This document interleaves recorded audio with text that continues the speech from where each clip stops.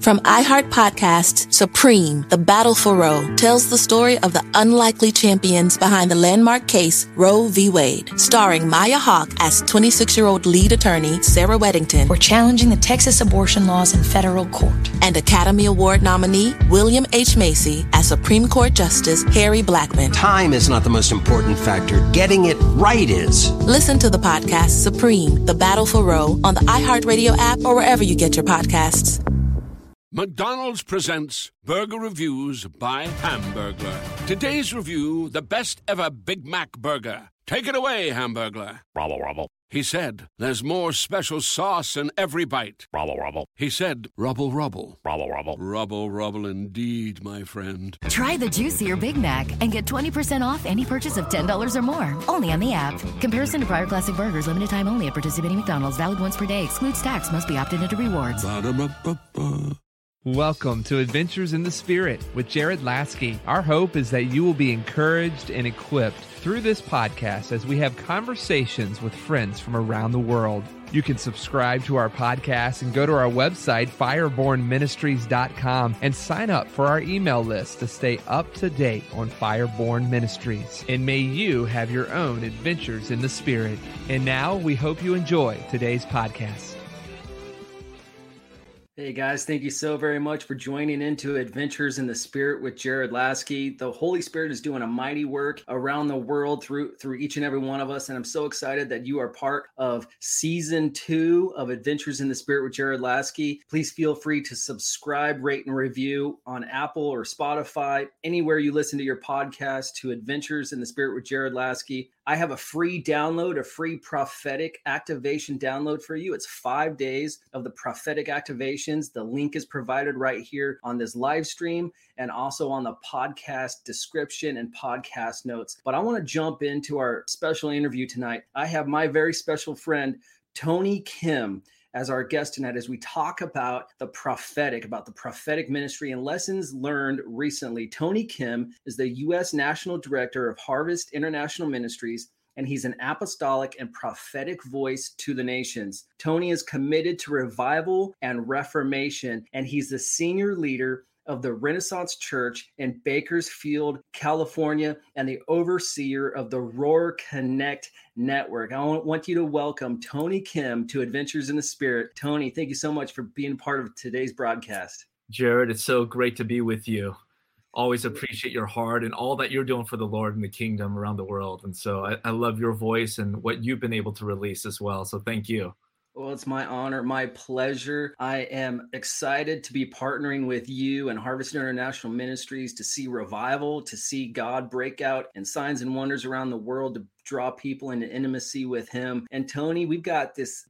I'm excited for this conversation. I really am. But I want to get to know you a little more and let the audience, our listeners, our viewers know who Tony Kim is. So how did you come to know Jesus? Long story short, just to give you a little snapshot of my background, I did not grow up in a Christian family. In fact, I grew up in a Buddhist Shinto family. My mom being born in Korea, she's Korean, and my father was a Korean born in Hiroshima under the Japanese concentration, and he was there when the bomb dropped. And so both the religions were very prevalent in our family. And just growing up in that, we did a lot of the rituals of the religion. We would go do our ancestral spiritual worship, and summoning the spirits and so forth. But long story short, my mom was really ill. She was invited to church at the time, and out of desperation, she went to church. And I remember going to church with her one evening, and there was a minister there who began to move in words of knowledge and healing and miracles. And he gave a word of knowledge out. It would describe to perfection what my mom had. The fire of God went through my mother's body. She was completely healed. The pain left her. She gave her life to Jesus, and she became the first Christian in our family. But during that time, we grew up in a very broken home, a very impoverished home. We were dumpster diving for years as a family just to put food on the table, literally. And I was very angry. I grew up in gangs and drugs. During that time, my mom still took us to church, but miraculously, I finished the 8th grade, completed 8th grade, which is a miracle for me. I think a lot of my aunts and uncles who were unbelievers at the time were even praying to God, asking that I wouldn't be a dropout in junior high. I was just one of those people. My mom saved money all year to send me to camp that year. And it was a youth camp, a church, that we were attending at the time, and I hated it, but she forced me to go. Long story short, it was a fasting and prayer retreat for junior hires, 3 nights, 4 days fasting on water. Wow. And the first 2 nights I had 2 dreams. They were God dreams. I was preaching the gospel and I was denying Christ. I was a self-proclaimed atheist at the time. And then in the afternoon, I went into a prayer room and finally did a come to meeting with Jesus. And I just said, God, I'm done hearing about you, talking about you, reading about you. Our life is complete mess. I'm angry. I'm broken. There was a lot of abuse there. And I just said, I want to see your face if you're real. And right then, the only way I could describe it is everything in the natural melted like wax. And Jesus stepped into the room and he was walking towards me. And all I thought was, God is real, Jesus is real, and he's going to kill me. Wow. And I literally thought that was the end of my life physically.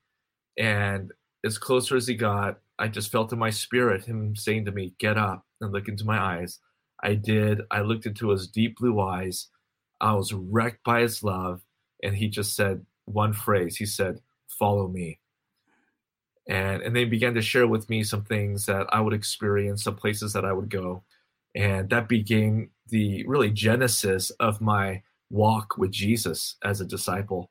And so that's how I came to know him. 4 hours later, I prayed for a girl that was paraplegic. She got healed, started walking. And I knew then that everything in the Bible was not just a story from history, but it was for the present, right here, right now, that Jesus is alive.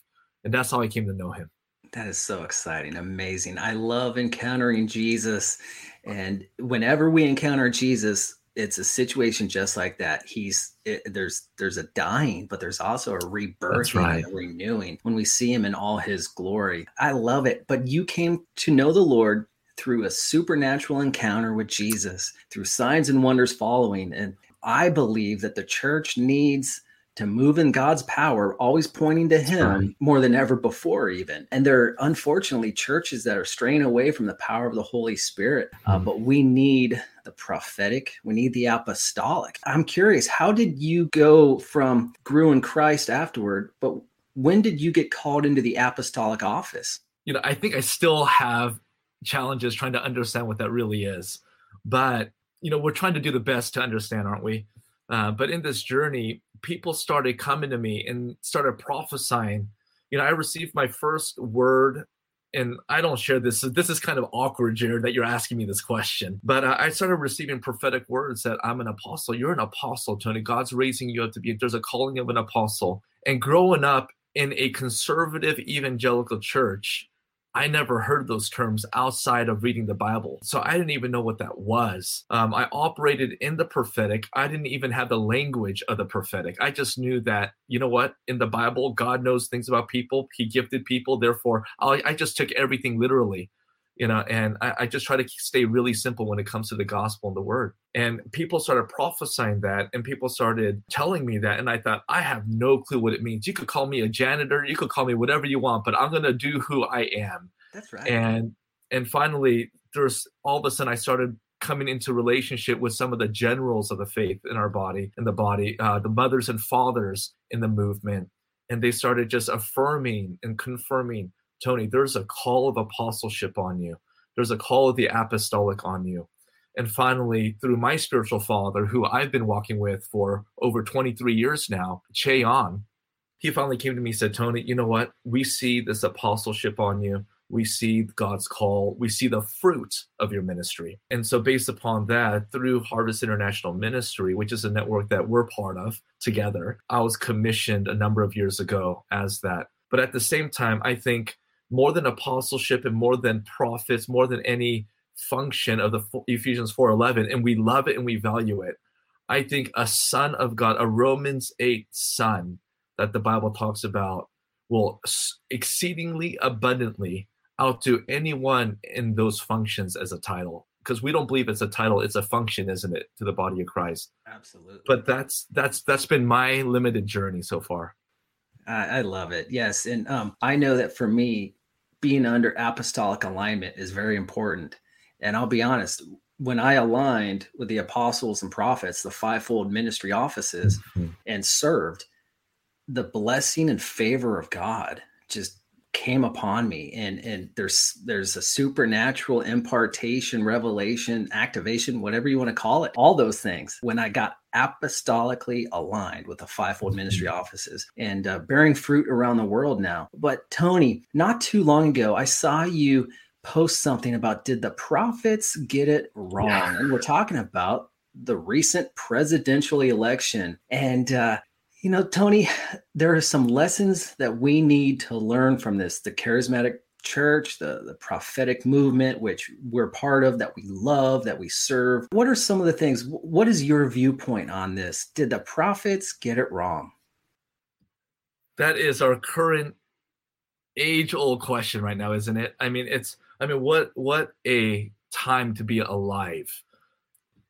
Let's just hit it directly. Let's just go after it. Did the prophets get it wrong? I think some prophets did get it wrong. And I think some prophets got it right. But I think at the same time, we need to understand the delivery of how to present the prophetic to a world that perhaps never heard of the prophetic or know about the prophetic, and even those who follow the prophetic. And so that's my answer. Some did and some didn't. But I'll say this. I think we need to really understand the difference between the old covenant prophets and the new covenant prophets. And there's a huge differential between them two. And in the old covenant, thank God we're not in the old covenant, because if any of us get one word wrong, we're dead. I'd right? be dead. Yeah. I'd be dead. I would have been dead my first word I spoke, right? That's the old covenant prophets were known more for their accuracy and the prediction of what was going to happen within the current events. But in the new covenant, I believe that it's not so much about predictions as it is revealing the heartbeat of the Father, God's intent and God's will. And when I say will, I define it as his desire, the desire of his heart. And so my conclusion in this, and again, this is my opinion, Jared, and you could correct me if I'm wrong, but I believe that many of the prophets, and I'm not speaking political right now at all, but I believe it was within God's intent and his heart that he wanted Trump to fulfill the assignments that he had for him, which I believe would have taken a second term. So I believe that a lot of the prophets have captured God's heart, but at the same time, just because it's on God's heart, it's God's will, does not mean that his will always happens. And so even theologically, I think we need to understand God has a will, but he doesn't force his will on all of us. There's human choice. There's our will that needs to come in cooperation with his will to see the kingdom manifest. And so I'll just stop there for a moment. Well, I'd love for us to unpack it about some of the lessons learned, because I believe one of the lessons that I could learn through this is our personal metron, our sphere of influence, our calling, because I love Jesus. I love the prophetic. I love the prophetic community. Have I erred?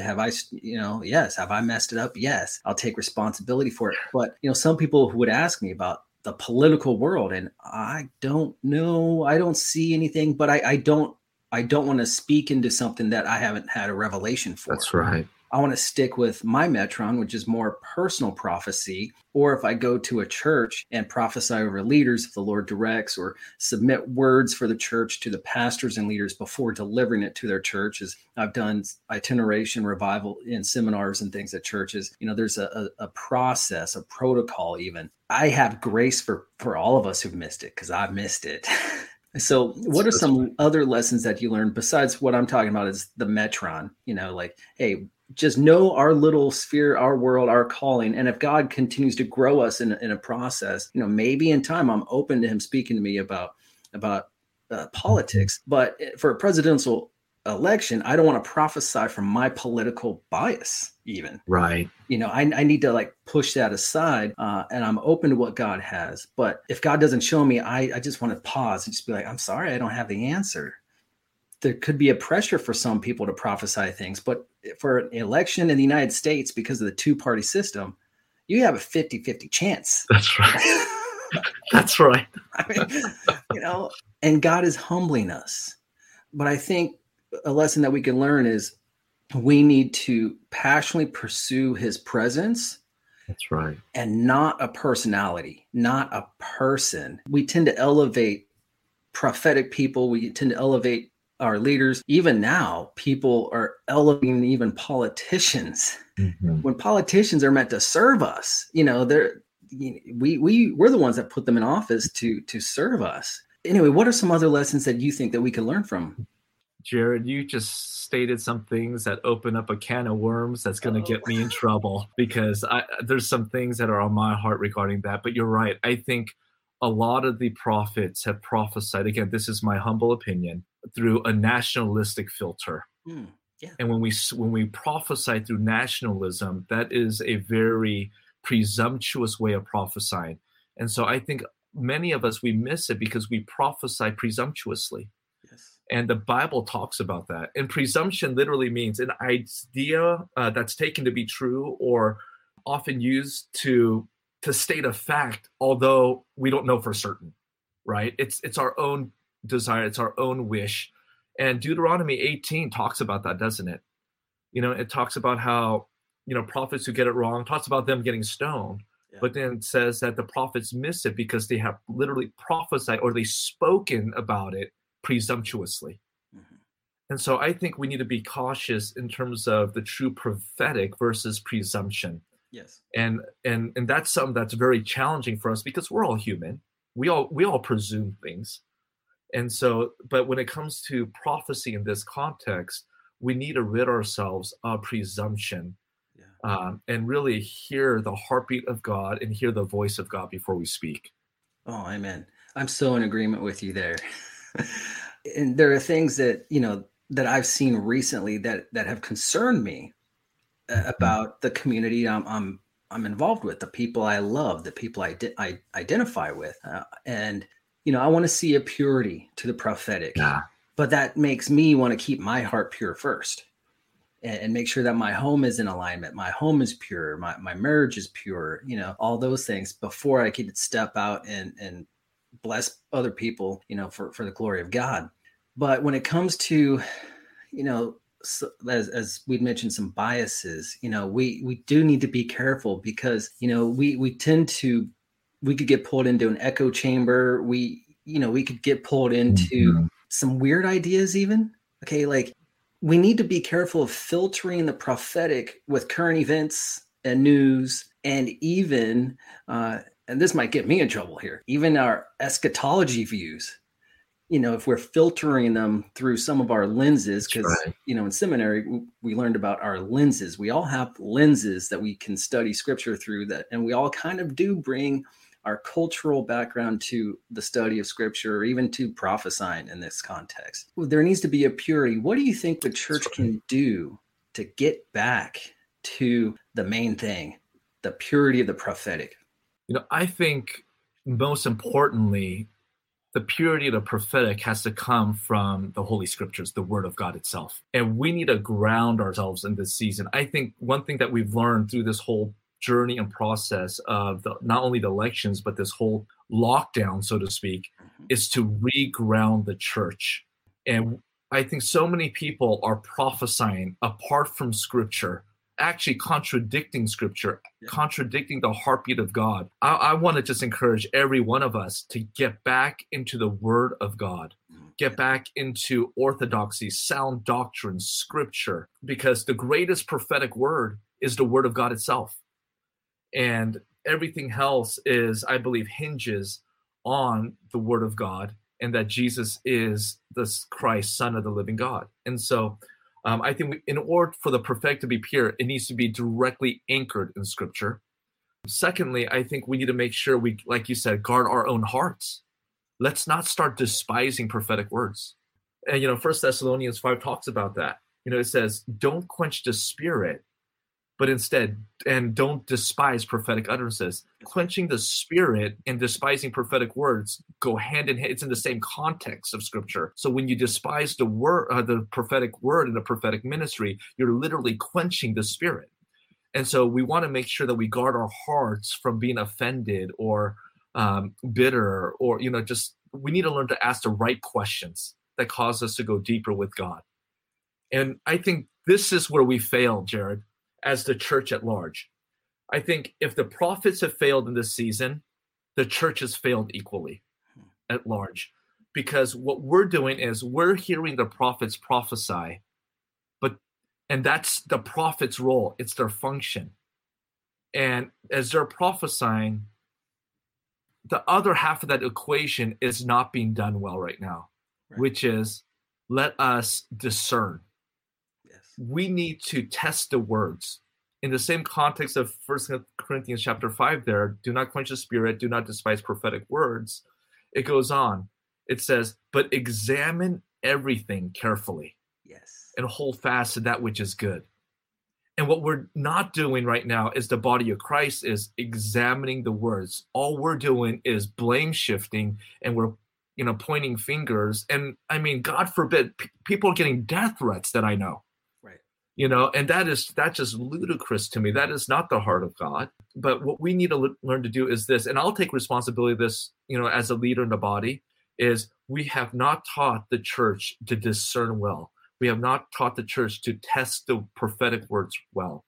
And that word test, as you know, in the Greek, is to put it under a microscope. And so we need to learn to do that. And so I'd say, prophets, keep prophesying, and may the body arise and learn to test the words and hold on to that which is good.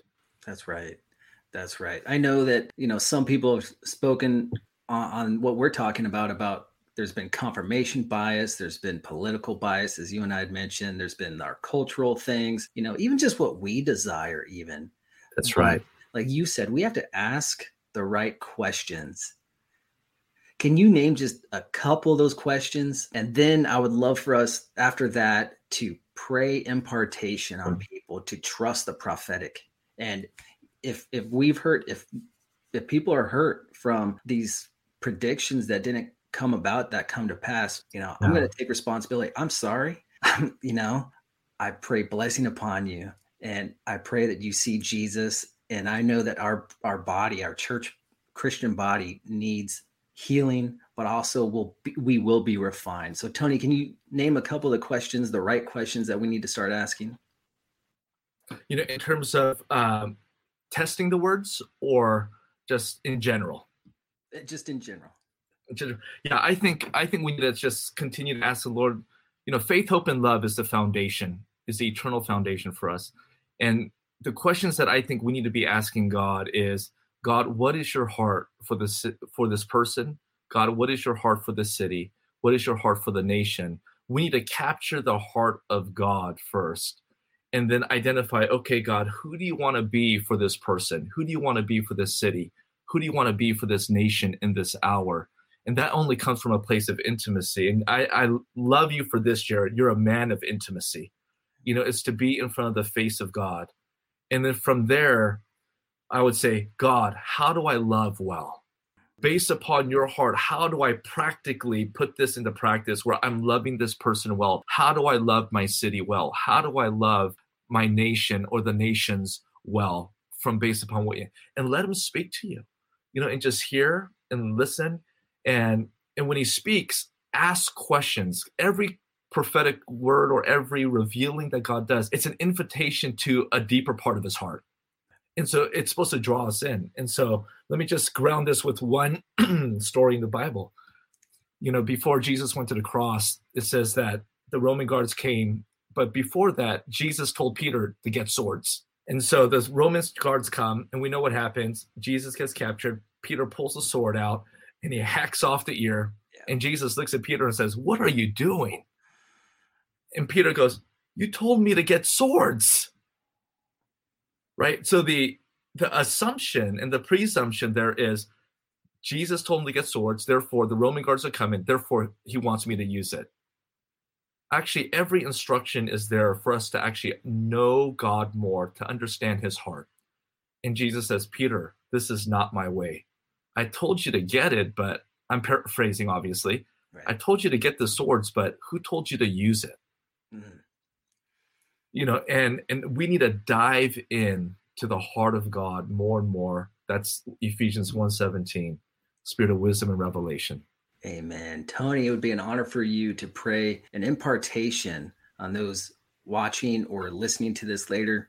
Pray an impartation and whatever the Holy Spirit leads you, whether it's healing because of these events that let people down because some people spoke, as you said, presumptuously. Would you please pray for us? Absolutely. Father, we thank you that you are a God who speaks. And Lord, you've given us ears to hear, Lord, and by your Holy Spirit, God, I pray that you would give every one of us ears to hear what you're saying to us today. And Lord, there's so much hurt and wound out there, so many questions and confusions. Lord, I pray that you would bring clarity and you would heal our hearts, God. Words that we've held on to that cause disappointment, Lord, disillusionment, hopelessness. Lord, I pray for resurrection of hope within the heart of your people, God. And I pray that the spirit of prophecy would be released over a generation. And God, I pray, Lord, that through this, as you showed me already, that there's going to be razor sharp prophetic accuracy of a new generation that's coming forth with the sword of the Lord, the word of God in their mouth that would speak the true word. And God, we thank you for these ones who prophesied and even missed it, God, that I believe they're not false prophets. They didn't try to lie or deceive, but Lord, they did the best they can.